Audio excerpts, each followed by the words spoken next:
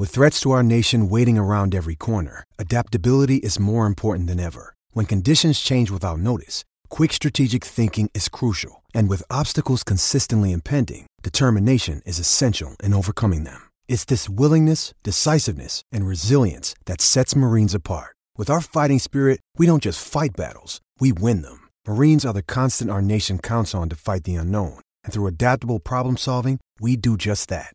Learn more at marines.com.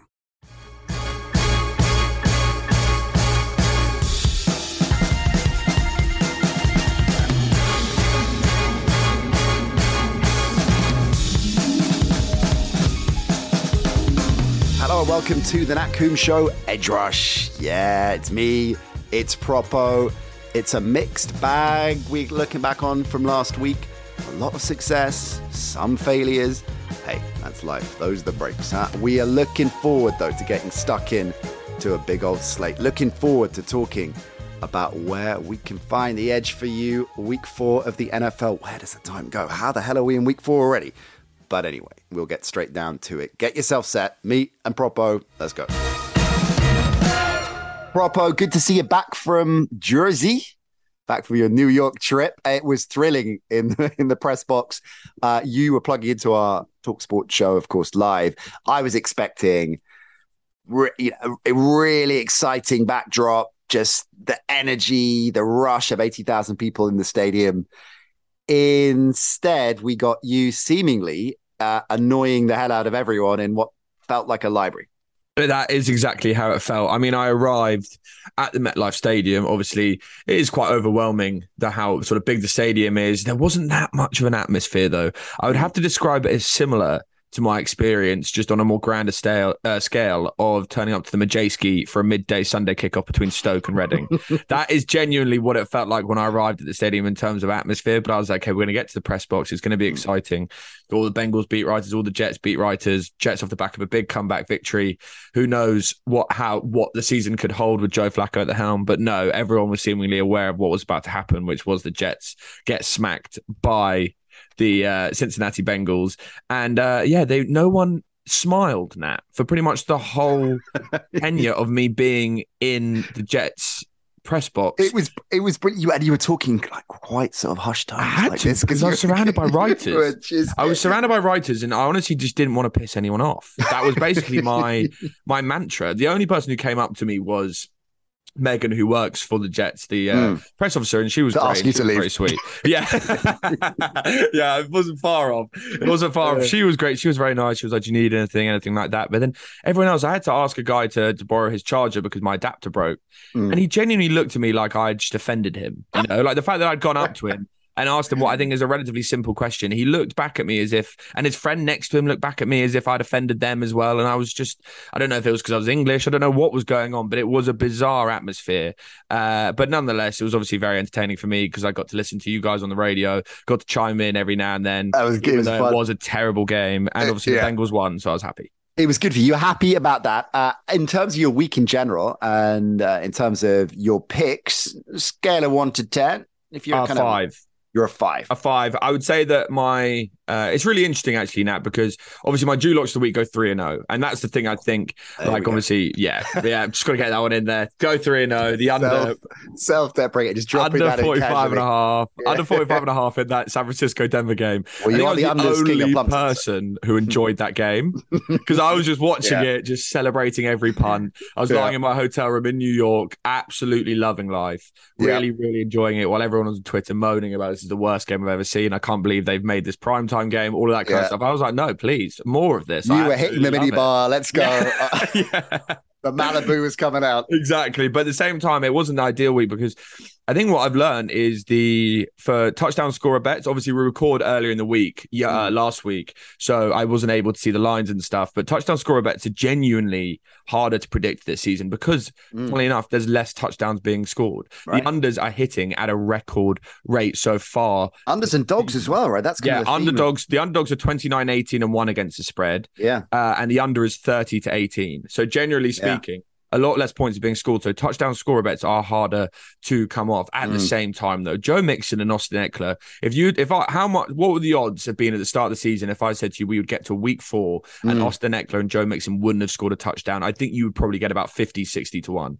They are below evens every single week. So it was obviously P. Ryan scored a touchdown for the Bagels, though it's always going to be the backup who gets in there for the team when you're backing Joe Mixon. So that was a surprise.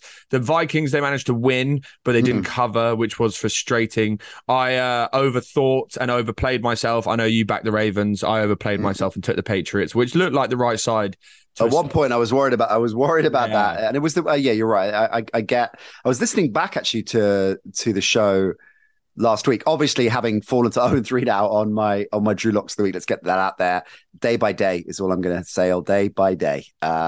That was a rough one because it's very fun for me because obviously I get to, usually when I'm producing the show, it's so hectic and I'm trying to cover so much that I don't really get to take it all in and kind of absorb everything that you guys say. But when I was sort of sitting there and literally all I could do, you guys were my red zone because I didn't have it in front of me. They didn't give it to us in the stadium. I was literally watching the game and you guys were my red zone. And listening to you as the Colts took the lead was amazing because obviously you had to be the professional that you were and you came across very well. You were like, this is unbelievable. I can't believe the Colts have done this. But at the same time, you could hear like 2% of your voice was like, oh my goodness. I was dying inside. I mean, I thought of you straight away when Sky Moore, right at the beginning, muffed the punt. The first thing I thought of was you just pissing yourself in the press box in New York.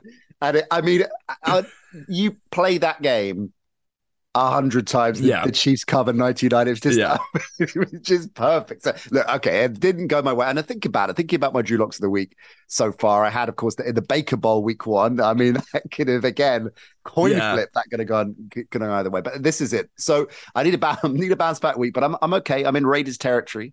But I'm feeling confident. As I said, watching the great Belichick's presser yesterday, day by day, was what I keep telling myself. Having said that, and the Drew Locks not going so well, but I had a good week all round. I mean, you mentioned the Ravens, and they were my backup, ironically, for my Drew Lock of the week, as I said on the show last week. But I talked myself out of it because of the Belichick factor, and as you say, the Patriots seem to be the smarter play. Yeah. But that came through. That was good. I went big on the Packers money line, Packers straight up, which was solid as well, and a couple of other things came in. No, it's never in doubt. I mean, realistically, but I think this is a telling story. Like, it's the NFL. There's so much parity in the NFL right now. It is so distinct because you look at the Patriots game. If Mac Jones just throws that slightly deeper to the corner end zone, that ball that got picked off, the Pats are going to easily cover. They potentially even win that game. Yeah. The Buccaneers in the second half seemed like the better team. If they complete that 2-point conversion, maybe if they didn't get the delay of game, they would have done. Then they easily could have won that game and put have covered. It's the margin for error right now in the NFL. I mean, obviously for them, it's much bigger than us, considering there's a lot more on it than just putting a flutter on it. But at the same time, from a gambling perspective, the margin for error is so small that it makes it so much more exciting, but it is tough. It is tough. And the parity as well, particularly this year, is intense. Yeah. And once again, looking at the week 4 slate, it's tough. Challenging. It is, isn't it? But I've got, just a kind of sneak peek, because I'm in charge of the ACCA this week, right? You are in charge of the ACCA this week. So last week we were the Chiefs away again. Yeah, the Chiefs brutal. Bust the ACCA as well. Yeah, that's true. I've got an interesting approach to the ACCA this week. If you're comfortable with it, Propo, because you are the brains of the operation. So I've got a 3-team dog ACCA, because in light of what you were saying at the top, the dogs are doing well, which is surprisingly being a 3-team. Unsurprisingly, being a 3-team dog ACCA, it's about 14 to 1 or something. So it's a definite long shot. But then I've looked at it and I've teased the lines for each of the teams. Yeah, I like that. So I've got like an alternative. You want to play it a little bit more cautiously. And that's still, like most of our ACCAs, are over evens, and it's about 1.5 to 1, I think, with the 3-team tees. So I'll talk you through that in a little bit. I'm very intrigued by that, because I was literally just looking at tees that I was going to play. Ooh, so I'll be intrigued to see which ones you pick. So I think there's some really good team options. I think the tees could be the play this season, because the spreads are so tight that it could be like, that could be your way around it being so hard to call, as kind of teasing certain teams. Are we allowed to call a tease for a Drew Lock lock of the week? I guess No, that's not. That's got to be it. You tried to do that last year, and I vetoed that immediately. Immediately. Sure, fair. All right, 3 games we're going to pick first, though, before we get into our Drew Locks, Propos, prop bets, and ACCA of the week. So let's start with, seeing as we mentioned the Raiders, let's go there first. Broncos, Raiders, AFC West matchup. The Raiders 0-3 for the first time since 2018. Propo, can you tell me, since 1979, how many teams have started 0-3 and made the playoffs? Oh, you did this with me last week, didn't you, with 0-2? Yeah. So it's just going to keep going on as long as if the Raiders just keep losing, you're just going to ask me this every week. Okay, so I think it was about 40 last week, wasn't it, 39 or something? So I'm going to guess 14. Ooh, very optimistic, Propo. 6. Only 6 teams. And if a team goes 0-4, of course, it's only the 92 Chargers that have made the playoffs. And of course, 17-game season, so apply that. But nevertheless, it is last chance saloon for the Raiders, isn't it? I think it has to be. It has to be. And I have found this team really confusing, kind of getting to know them a little bit more, researching them more, watching back some of their tape from previous weeks. I mean, they could have easily won each of the games that they've been in so far this season. I don't really understand the offense and what's going on with it. I mean, you got into it briefly with the Brilliant Review show with Mike Carlson, but they kept 4 running backs. They're averaging 4.5 yards per carry, but have run the football less than any other team in the NFL. Josh Jacobs proved last season that he is an elite red zone threat. He had 12 touchdowns just in the red zone, but has only touched the ball 9 times so far in the red zone. You start the season with Devontae Adams going off for a huge game, and yes, he scored a touchdown in every game, but in the last 2, he's only had 7 catches on 17 targets for 48 yards. That doesn't make any sense. I've seen Derek Carr miss 3 or 4 surefire touchdowns with just poor throws, and everyone went into the season saying the weak link is the offensive line. But I don't think that's been the biggest issue. You know, I agree on that. Just on that, everyone's slating the line. So 7 sacks over 3 games isn't horrendous. I mean, Carson Wentz had that in the first half last week, and 5 of those were against the Chargers. Yeah. So he's the 12th least pressured quarterback. Right. That's really not that bad. That's below, it's above average. So realistically, the line hasn't been too bad. Carr has had enough time to throw the ball. Yeah. Honestly, I am putting a lot of it down just simply on Derek Carr. I think that he just needs to execute his plays better. I'm not sure if it's the McDaniels offense that's kind of getting in his head and it means he's overthinking certain things. I don't know if he's feeling extra pressure at having a star receiver in there that he needs to get the ball to, so he's missing easier throws. But at the same time... Two great points. I mean, I think... terrific points. I don't think I've heard anyone mention that underestimating the fact that McDaniels is there. The overwhelming perception and perspective was, it's only going to upgrade the Raiders. He's one of the great offensive minds of his generation. And that's probably true long term, but it's inevitable. Just like we've been talking about, and we'll get onto the Broncos with Hackett and Wilson, that it doesn't mean, in fact, it's highly likely that the offensive coordinator or offensive mind of McDaniels and a quarterback work together for the first time are not going to necessarily gel for a while. And then that's a really good point on Adams. They were in college together. They've got this sixth sense that you put that together, pressure. So you've got Adams now, you've got this top 3 receiver in the NFL. You've got to improve year on year. The pressure on Carr and the complexity of those 2 things, which are ostensibly going to be a good thing in the long term, but right now, not necessarily. That's a great shout, Propo. I really went sort of back and forth with this game, kind of thinking to myself, no, the Raiders are done. I think the Broncos probably getting points here because the line's at 2.5. I was like, I think that's a great play, realistically. If you're going to give me points with the Broncos, who have just pulled off a game-winning drive against the 49ers in prime time and should be using that as confidence despite how bad they were for the rest of that game against a Raiders team where their confidence will be that low. Surely Broncos are the play, but I'm going back with the Raiders. The more I've watched this team, the more I think that it is an anomaly that they are 0-3. I think they could have easily won that game last week. Derek Carr is too good of a quarterback. If we just completely ignore what we've seen for the past 3 weeks and you look at him as a quarterback since his tenure in the NFL, he has always bounced back. There's always been periods in his career where people have said Derek Carr's not good enough. He isn't the quarterback for the future for the Raiders. And every single time he seems to prove people wrong. And I think people are asking that question again at the start of this season. And I think if you just go off history, he will bounce back. And I think he will learn this offense. And I think that he will execute his throws. And I think this is it's a divisional matchup. It's all on the line. All of the pressure is going to be on him. And in this situation, in the same way as I saw the Cincinnati Bengals live last week with their season seemingly on the line, I think despite the fact that I really like this Denver Broncos defense and I think they're legitimate, I think that I have enough faith in this Raiders offense to get it right, to rely on running the ball, to get a lead, to utilize Josh Jacobs, and for Derek Carr to execute the plays that he's been missing so far this season. It's a really well argued positional, and I, as you know, and listeners will know, I'm a Carr fan. I think he's one of the most underrated players of his generation, and so I get that argument completely. Here's the counter, and I find this game fascinating because it is. Perhaps out of all the teams in the league right now, the one I'm most intrigued about it is the Broncos. And we talked a fair amount about them, so I'm not going to go over the same ground, particularly again here. Suffice to say that the obvious misstepping from Denver has been offensively, and that cohesion and that simpatico between, in particular, Wilson and Hackett. Mike and I got into it a fair bit on Monday. If you look at, and actually really over the last few weeks, some of the interesting decisions that are being made that ostensibly are not trusting Russell Wilson to do what he does. That's probably the way to describe it.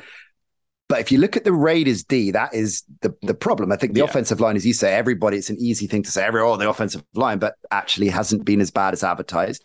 And defensively, looking at the numbers, just shy of 17 passing points per game, which ranks them in the bottom third. A completion rate of 70% for opposition quarterbacks, ranks them 27th. 7.5 yards per attempt for opposition quarterbacks, again in the bottom third. Every quarterback to face the Raiders this season has finished as QB8 or better. Yeah. So it's a good spot for Russell Wilson to get rolling as well. So I am really fascinated by this game because that factor, and this is probably the factor that I'm going to stay away from it in the end, that everything's on the line for the Raiders is a dangerous thing to back against for obvious reasons. But I'm kind of leaning Broncos here. No, and I think, as I said, I would have easily kind of been able to persuaded to back the Broncos because you're being given points against an 0-3 team. And as you said, the defense is elite for the Denver Broncos, and it is pretty abject so far this season for the Raiders. I think, honestly, if you had said, considering all of the hype surrounding the AFC West going into this season, if you had said that after week 2, the Broncos would have brought in, an offensive consultant or a game management consultant, and after week 3, Josh McDaniels would be having sort of crisis meetings with the owner of the Raiders and being called in to kind of discuss how his team, after spending so much money in the summer, is 0-3 in the market where it is like the hottest ticket in the NFL right now is the Vegas ticket. Like, you seemingly can't get a ticket for love nor money there. And yet they're 0-3, and that's going to start reducing in terms of the interest in going to the games if they lose their playoff interest. So there is a lot of pressure on the Raiders going into this. I just want to be on that right side because I think that I have faith in Carr. I have faith in Devontae Adams. I just think this offense is too good for them not to be able to put on a show in their home stadium, in Allegiant Stadium this weekend. And I want to be on the right side when they do it.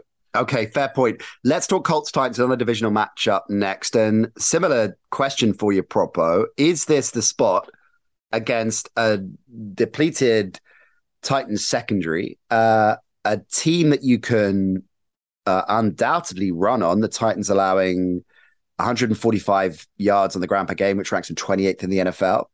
Is this the game that this Colts offense starts to chime?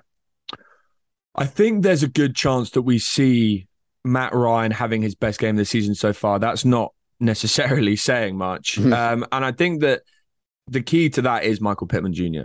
And I think that if he is able to get separation against this weak Titans secondary, this weak Titans defense, then I think realistically they have a very good chance. I mean, he's one of my prop bets. I think he is going to go over 66.5 receiving yards. So far, he's averaged eight and a half receptions per game, 96.5 yards per game. The over-under is currently at 66.5. He caught 8 passes last week against the Chiefs. He is definitely Ryan's favorite target by a country mile. It almost reminds me, the usage almost reminds me of Devontae Adams at the Packers, where he is the sole purpose and then anyone else kind of chimes in when they completely take away Pittman. And I don't think the Titans have anyone in their secondary that can target him. With his size, I think that he creates a nightmare matchup for them. And he was brilliant last week at getting separation, finding openings in the zones, and also some of the catches he made. Like, obviously, again, red zone, as we've discussed many a time, you miss certain things. He made some absolute stunners of catches, and I think he's really ready to kind of put himself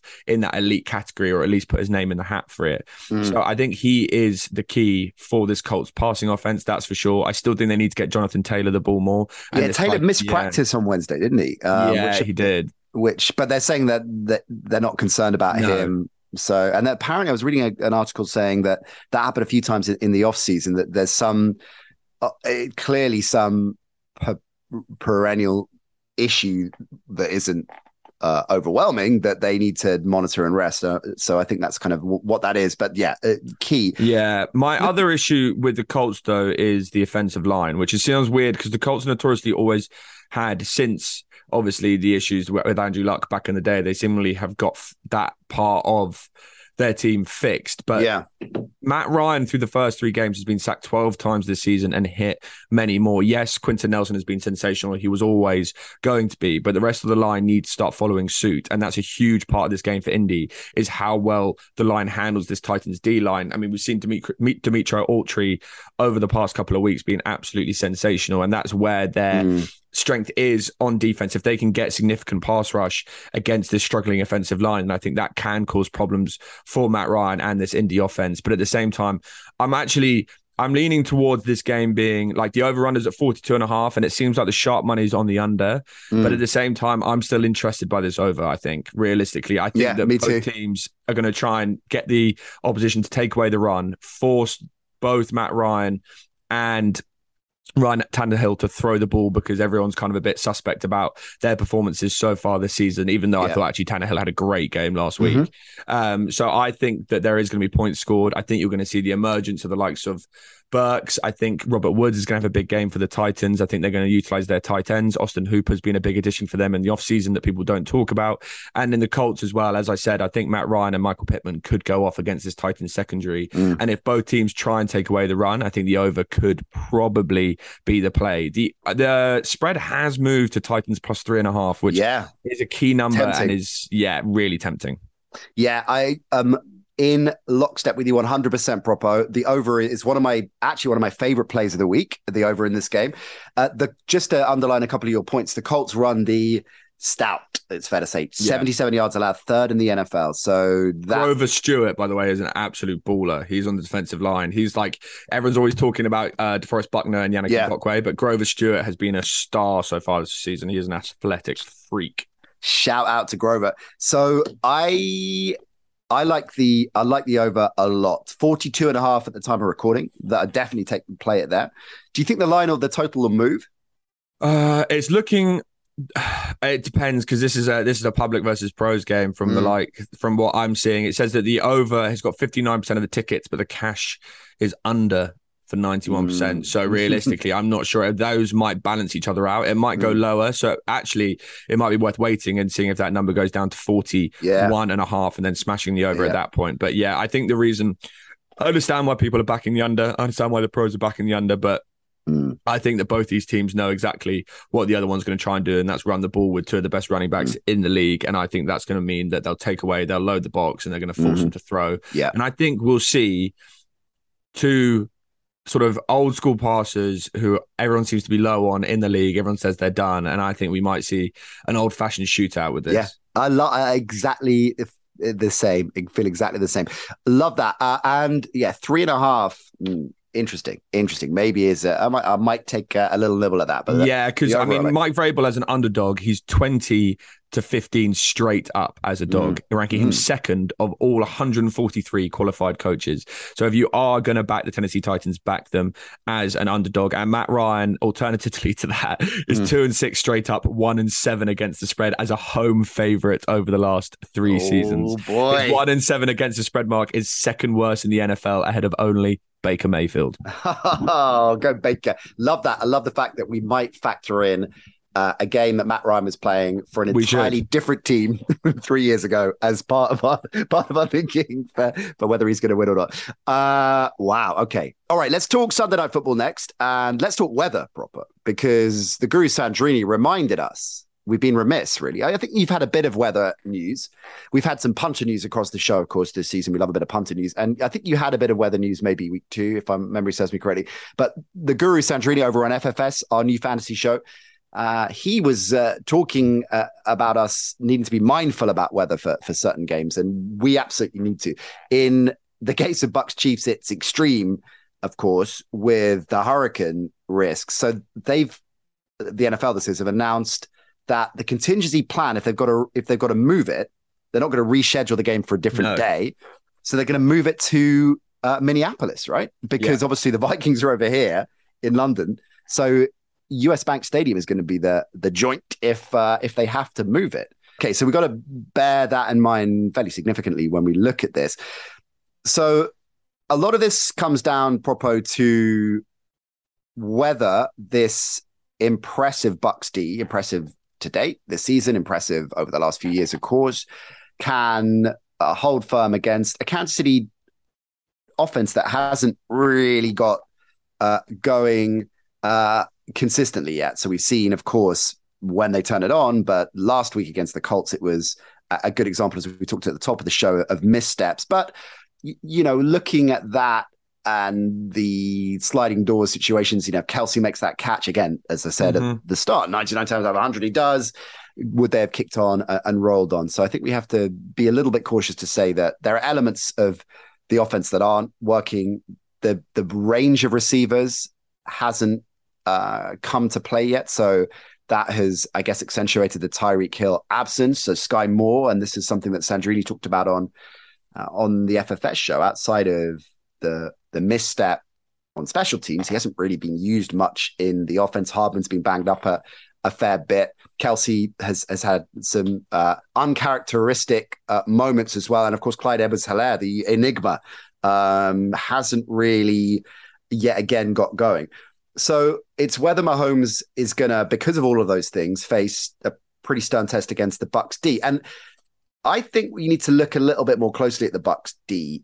Clearly, they're one of the strongest units in the NFL. But so far, if you think about the games they've had, Dallas was the game that Dak got injured, so Cooper Rush came in. Jameis, that game against the Saints, was his broken back game, and he threw. I'm not sure I'm going to have you criticizing Cooper Rush on this show.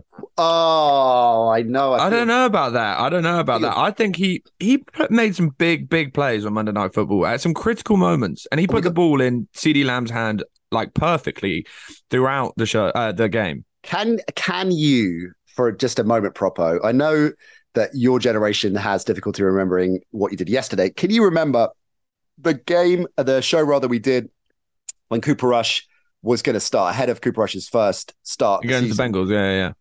How much credit did I give Cooper Rush? No, that's why I'm surprised you're going back on it. I'm just saying. No, don't just say. I think it's disruption in a game. Dak Prescott goes out. Cooper Rush comes in for the first time. You can't. He's not exactly going. No, Dak Prescott actually played the majority of that game as well. You're not taking away from Cooper Rush. Oh. Yeah, we love Cooper on this show. Jameis is broken back, and of course, a Packers offense that started brilliantly. That first drive from Green Bay was, here we go. They're sorted. Dobbs is all good, and then the Bucks D really closed down. So that was particularly the second half of the game, like particularly impressive from them. So looking at that in a bit more depth, the Cowboys, Saints, and Packers, and this is respectively, right? So the Cowboys, Saints, Packers, 20th, 24th, and 26th in drive quality, 14th, 25th, and 31st. That stat astonished me for the Packers in EPA, right? So haven't had a significant test this season, I think it's fair to say. Aaron Rodgers, Hall of Famer, I get it, but collectively, the Packers offense isn't chiming. This Bucs D hasn't been tested yet. Here's another one for you.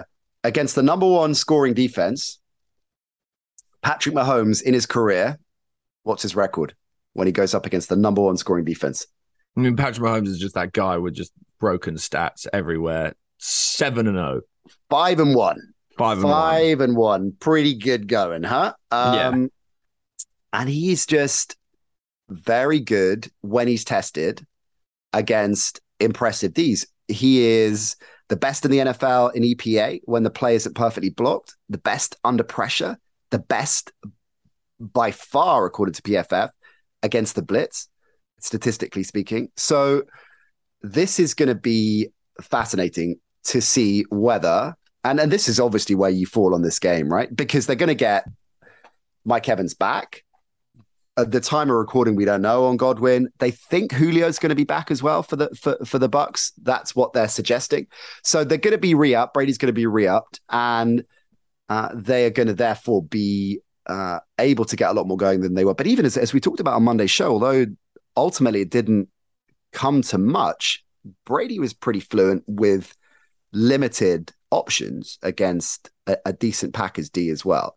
So do you feel, where do you fall on the Bucs D containing Mahomes? Or do you feel this is going to be a Kansas City offensive performance akin to the ones we saw at the start of the season? I like the Chiefs a lot in this spot.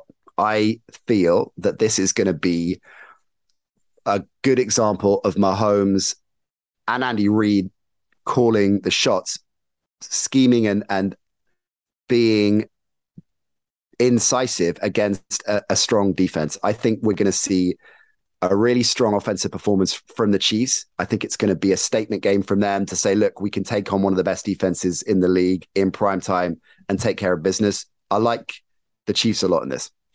Yeah, I think I do agree with you to a certain extent. The reason why I'd be tempted to stay away from this line particularly is just because I have a...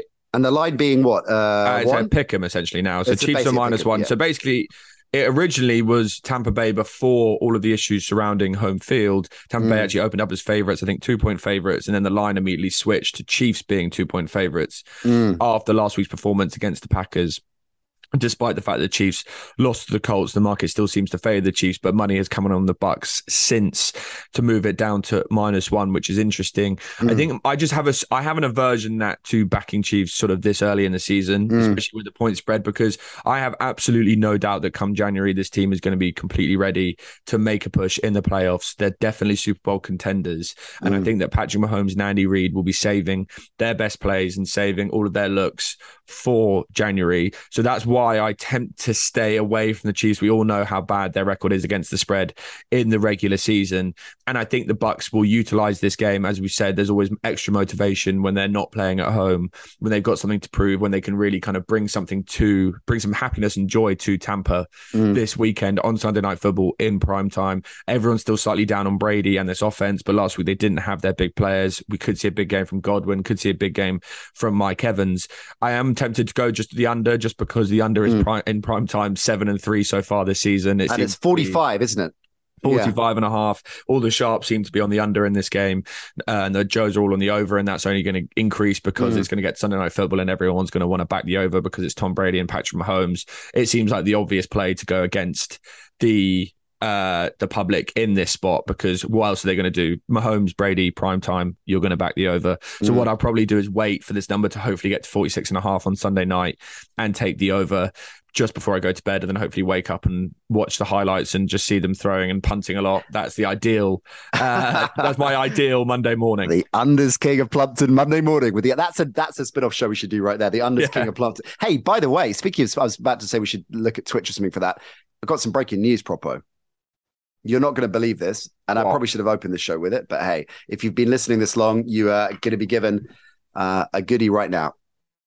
Big news for the NC show, Propo. Yeah. Instagram, Twitter, Facebook, and now TikTok. Unbelievable. It is. It's sensational news. It is sensational news just in time for it to go out of fashion. Yeah. Next week, Snapchat. At the NC Show, we're on TikTok. We are on. Go follow us on TikTok at the NC Show. We're going to be putting loads of show videos out there. A whole lot of additional content is rolling as well. Much of it, we hope, based around Iron Mike. Yeah. look at putting Mike front and center on that. I just felt we needed to step up. That in all seriousness, Propo, one of the main reasons we haven't gone on TikTok for the last 12 months has been, I love the still no TikTok line. Yeah, So, I know it seems to be a part of our brand. I don't think anything. There's two things that have done the best for our brand on this show: your love for Drew Lock and no TikTok. Still no TikTok. So maybe we've misstepped. That's my favorite, probably my favorite word of the day. And can we call our TikTok still no TikTok? Oh, let's see if we can. I'll reach out to the guys and see if we can do that. At the moment, it's at the NC Show. Well, that's just the profile. Yeah. Forget the join Nat and the gang. We'll just call it still no TikTok. Yeah. I'll add it to that. Okay, I'm going to do that. I'm going to do that right now. So you staying away from this game? I am. I'll do what I said. I'll go on the under. That will be probably my play for this game. And yeah, go to bed because I'll be knackered after the London game most likely, and hopefully just wake up and watch a grind the next day. I don't have a lean. I think this is a straight pick 'em. I think the line's got this absolutely spot on. I completely get what you're saying. I like it. I like the reasoning behind it. I am a big fan of this Bucks defense, but it's Patrick Mahomes, so he can make any defense look ordinary ultimately. So I will be staying away unless the line moves in a way that kind of gives me some more temptation, gives me some more lean. But at this point, yeah, I think I'm probably staying away from a side. Propo, I'm going to tease you here. No pun intended, because we're going to get to that in a minute as well. They're on my shortlist. The Drew Lock of the week. So that could be they might not be. Back-to-back weeks going the Chiefs. Yeah, I might be going back in. I might be going back in. I've got, oh my God, I'm me and the Raiders, me and Derek Carr. I've just ordered another round at the Last Chance Saloon. And Derek's saying, well, I've got a game tomorrow, but okay, I'll have one more. We're really spoiling it this week, gang. 4 games we're looking at. Rams, Niners. Proper, you wanted to take a look at. Yeah, I just wanted to take a look at this again because of the primetime unders 7 and 3 for this one. The line is at 42 for the total. San Francisco 49ers are -1.5. That's moved to -1.5 this morning. I am gutted that I didn't get the Rams at 2.5. I thought because all the pros are coming in on San Francisco that it was going to move to 3, but it actually went the other way. And that's just market unpredictability because I guess the public have moved the line. But the pros are always going to like this game because Jimmy G excels against teams above 500. He is 18-8 straight up and against the spread. Since his first start in 2017, he's the most profitable QB versus opponents over 500. So he is kind of like the Mike Tomlin of quarterbacks. Always take him as an underdog. Matthew Stafford on the other side hasn't looked great this season, having more interceptions than he does touchdowns. I think that's a narrative that goes underplayed and underlooked. But at the same time, I think a lot of that was down to his receivers last week. I thought that Robinson had an uncharacteristically bad game, and so did Cooper Kupp, dropping some easy passes. And also their running game just isn't getting going. 30th in the league. Now, there's a lot of trends going into this one. So obviously they play each other every season. They usually meet in the playoffs. So we've got some absolute gems here, which you're going to love. The Rams are 4-1 against the spread in their last 5 games played on a Monday. Great. So that goes back possibly 20 years. Yeah, possibly 20 years. So I do really like that one. This one is a little bit more relevant. And it's an interesting stat, actually. The Rams are 6-0 straight up in their last 6 road games. Okay. Which I think is, that's important. And then the total has hit the under in 7 of the Rams' last 9 road games against San Francisco. The total has hit the under in each of San Francisco's last 6 games. And that's what I'm playing here. I will play the under again in this spot of 42. Of course. Because San Francisco's defense has only allowed 12.3 points per game and 227 total offensive yards, which is elite. The Rams defense is really finding its tune this season, only allowing 4 field goals against the Arizona Cardinals last week, and neither offense seemingly is getting going. We saw Jimmy G, that clip's all over Twitter of him saying, these plays suck. All these plays suck, man. That is quite similar to me post Edge Rush recording. All these picks suck. All these picks suck. These prop bets suck. Speaking of which, prop bets of the week. You already teased us with one. You dropped one already. Yeah, so I've already dropped one. The next one is a London game special. Buy low, sell high, Nat. This actually has 2 of my sayings going into it. Amazing. Buy low, sell high, and when the lights are bright, the stars will shine. Yeah, exactly. It's always quite hard to remember, but we always get there in the end. Justin Jefferson over 6.5 receptions. The young superstar wide receiver failed to produce a superstar level stat line last week for the second straight game, but Detroit constantly double teamed him, which opened up looks for Thielen and Osborne. But I'm not worried. Jefferson remains an elite receiver capable of massive games at any time, and it's a standalone game. If Cousins can get him the ball, I'm expecting him to have a big game. So Justin Jefferson over 6.5 receptions. Oh, you know what I've just realized? What? You're dropping Cousins. I love that pick, incidentally. I love the Vikings in the game. But I like the Vikings. Yeah, that's a pros v Joes one again there. Is it? Joe's on the Vikings? Yeah, all the Joes are on the Vikings. Of course they are.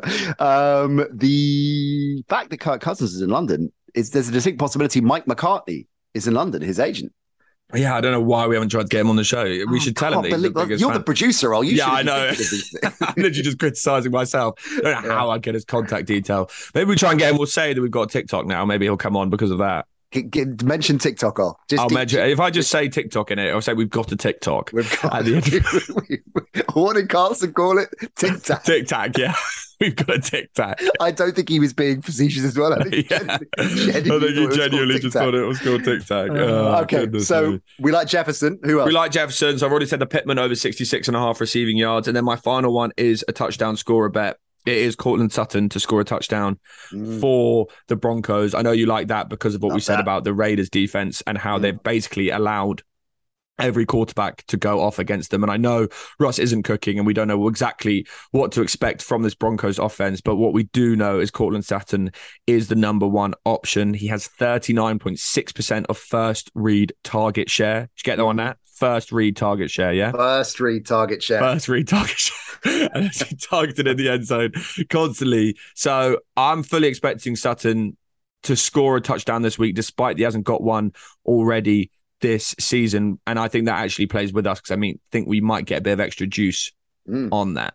Love that. Okay, Propo's prop bets. And they have been solid this season, it's fair to say? Solid. I'd actually say not my best, just because I think I've had to go touchdown scorers quite frequently. I think I'm at about 500, maybe just above 500. Okay, so I'm hoping for improvement. Solid enough for it. Could be a big week for it. Could be a big week for both our Acker and my Drew Locks. So we're going to leave the Drew Locks till the last because I still haven't made my mind up.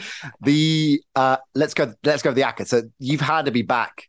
Yeah, because we keep losing. I mean, it's basically just alternate at this point. It's not going particularly well for us. Okay, this could be the comeback. Now, as I said at the top of the show, I've gone for a dog Acker, an underdog Acker. So, unsurprisingly, it's a 3-team Acker that's quite big. It's quite a long shot and then some. But if you want to, you can go to plan B, which is the same game, same teams, points teased. All right, so the line teased. Now, if you're not familiar with teasing, you can go on most sites and look at the alternative lines as opposed to the main ones they're given. And of course, the odds will diminish or improve depending on which way you take it, but you can change and change the spread. So the 3 teams straight up, Broncos over the Raiders. As I said earlier, I like the Broncos in that matchup. They're the dogs in that game. The Jags over the Eagles. That's so bold. Well, this is a long shot pick, yeah, right? I know, but that is so bold. All right, just hear me out, Propo. Hear me out. I think this Jags. So do I. Anyway, and then the Falcons over the Browns, and I love this Falcons offense. I love what Mariota's doing. Weapons all around him. Cordarrelle's being Cordarrelle. Pitts, Drake London. Falcons over Browns. Okay, so that's 14-1. If you take those 3 teams with the points that because they're all 3 underdogs that they're being given, 6-1. But here comes the tease, Propo. So Denver +7. Yeah, I like that. Jacksonville +14. Yeah. And the Falcons +7. Yeah. 1.5-1. Yeah. You with me? I'm with you. I'm with you on that. I am with you on that. It's interesting because, because of the way the NFL's played out so far this season, there are some really, really interesting dogs going into this week. There's a lot of people I know who think the New York Jets with Zach Wilson might be able to overcome the Pittsburgh Steelers. The Baltimore Ravens, especially if that is a weather game, could be able to run all over the Buffalo Bills. The Washington Commanders, who knows what they can do each week? Who knows which Washington Commanders going to turn up? Yeah, you never know what's happened. Titans, I've just said that Vrabel stat. They could easily go and beat the Colts. They're a 3.5-point dog. It honestly is. Yeah, I mean, we love the Lions. So much love about the Lions, but do you really trust them against the Seahawks? The Lions is fragile and erratic. It's like, I mean, every way you look. Well, there we go. So makes Drew Lock of the week particularly tough. Yeah. I have two in my head that I'm flip-flopping on, so I'm gonna knock them back and forth. Maybe this is the point I need to get Cocoa and Pebbles in. Yeah. Come on, guys. No. Oh, you go first with your Drew Lock, and then I'll go with mine. So mine is going to be a shock. It's going to send shockwaves through the NFL UK community because I'm going there for an over. For an over? Oh, hang on. Because I'm going to write before you say it. I'm going to write that so you don't think I'm cheating. If we've got the same thing. So I don't know if we will. This is quite a rogue play in some ways, but in some ways not. Okay, I've written it down, so we haven't talked about them. So look, okay, it's been unders all season. Yeah. They've been the play, so I think it's time that the market corrects itself. Mm-hmm. They'll understand that everyone's jumping on the under. We're seeing more public money on the under than ever as a result, which means it's time to flip and go for the over. Mm-hmm. I've already said that I like the unders in most of these games, but I love the over in this game because the exception to the unders rule has been Detroit. Each game has gone over. They rank second in points scored and dead last in points allowed. So they are your prime over team. Yes, Seattle averaged 16 points a game, but that's because two of the games were against elite defenses in the Niners and the Broncos. They will be behind in this game, which will force the ball into Geno Smith's hands. And I expect Metcalf and Lockett to cause enough problems for this Detroit defense for this to go over. And it's already jumped down 2 points because of DeAndre Swift being out. Yeah. And I like it even more. Even if Swift was playing, even if it stayed at 50, I think I'd still like this. The Detroit Lions are the prime over team because their defense are not very good, but their offense are absolutely elite behind this top tier offensive line. I think they're going to be able to run all over Seattle. I think Jared Goff's going to have a big game. And I think Geno Smith is going to get back to have a big game as well. So I'm going over 48 Detroit Over Seattle. 48 proper. That is rogue. Jared Goff elite. I mean, this honestly is one of those games where I think it could easily have 26 points, but then I think it could easily have like 63, this is going to I don't think this is going to be close. I think this is either going to be well under or well over, but I really like this play. This is the one number that really stuck out to me and I was like, that's too low. There is a good luck with that, by the way. I like it. It's not one I thought of, which is probably a good sign for you. and look, I see a lot of logic in there. I like it. And I'm more importantly than that, Proper, I'm proud of you. To be honest, I'm proud of you for going with an over. The Unders King of Plumpton going against what is in his DNA. go for it over. So good on you. If I lose, I'll never back an over again. Yeah, right. So my shortlist included the Vikings. I'm particularly thrilled that is a massive Joe's spot. But it's just moved to 3 as well. Oh, okay. The London factor, too much risk there. So I'm down to 2.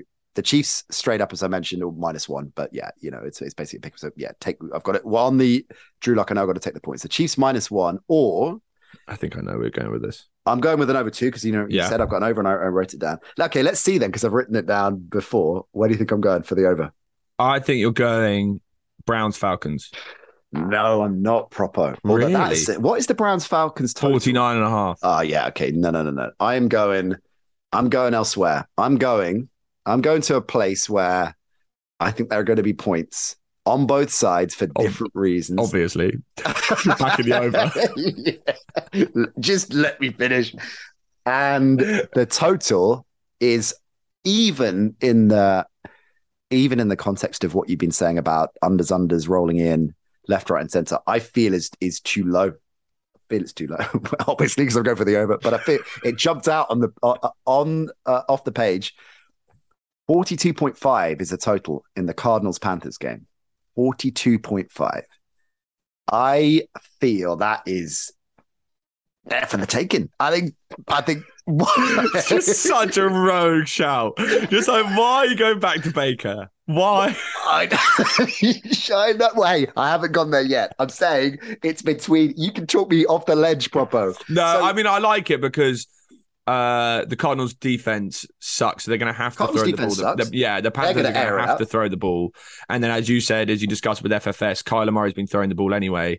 The only thing is I do really like this Panthers defense. So it depends how many points they allow against the Cardinals. But this number is low enough that I think that's an intriguing play. Yeah. Oh, which way am I going to go, Propo? I need the win. I'm 0-3. I'm not. I don't want to get involved in this. Okay. You just got to go for it. You just got to go for it because I know exactly what's going to happen. Is if next week you'll go to 0-4, I've told you to go with 1. It's my fault. I'm telling you right now, if I go 0-4, Coco and Pebbles are coming out of the bullpen next week, and the rest of my Drew locks. Can you remind our listeners for me, and just for my own self, clearly diminishing self-esteem? How did we do on Drew locks last season again? Last season was 16-6. Yeah. Okay. 16-6, which is well above average. That's hitting over 70% when most pro bettors are just simply looking to hit 60%. And that's what they're. So you're still up. From the moment we started Drew locks of the week. 16-9. So you're exactly. You're 16-9, which is still very, very good. But so I can go 0-10 this season and still be at 500. Basically. Okay, that makes me feel better. All right, I'm not going to back against Brady, and it's too odd a spot with the whole potential move and everything else. Oh God, I'm going to go back. I'm going to go for the over. I'm going the over in the Cardinals. It's not a bad shout because I think that as we've said, the market should correct itself because there's been such a heavy side of unders so far this season. Mm-hmm. So the market, they are definitely reacting and the numbers are significantly lower, and 42.5 is significantly lower. I honestly hadn't even thought about it. It's just because the Panthers defense has been so elite so far this season. But at the same time, it's still Kyler Murray. Kyler Murray can create magic Throw the ball in 60 any situation. Times. Exactly. Wheel and deal. I like it. Come on. God. Kyler and Baker. What am I doing? Okay. There we go. That's it. We're done and dusted. Love that. Incidentally, as I mentioned, we're on TikTok at the NC Show. Follow us there, but also Instagram, Facebook, Twitter, all at the NC Show. Lots of video content, extra content goes out across those channels. So get involved with that. We're going to be upping our game, should we say, a little bit on those as well. Particularly keep an eye on Insta for lots of new things we're going to be pushing out on that. In the Vault, FFS with me and the Guru Sandrini. I'm Mike in the Monday Show, and the great Shane Vereen in the house to preview some of the games that we haven't done on Edge Rush. To get you set for week 4. So we look forward to that. Propo, good luck. I will see you Sunday. See you Sunday, my man. Looking forward to it. Yeah, remember, 12 o'clock onwards over on TalkSport 2 NFL Sunday. Lots of special guests. That'll be a lot of fun. We'll see you then. Bye for now.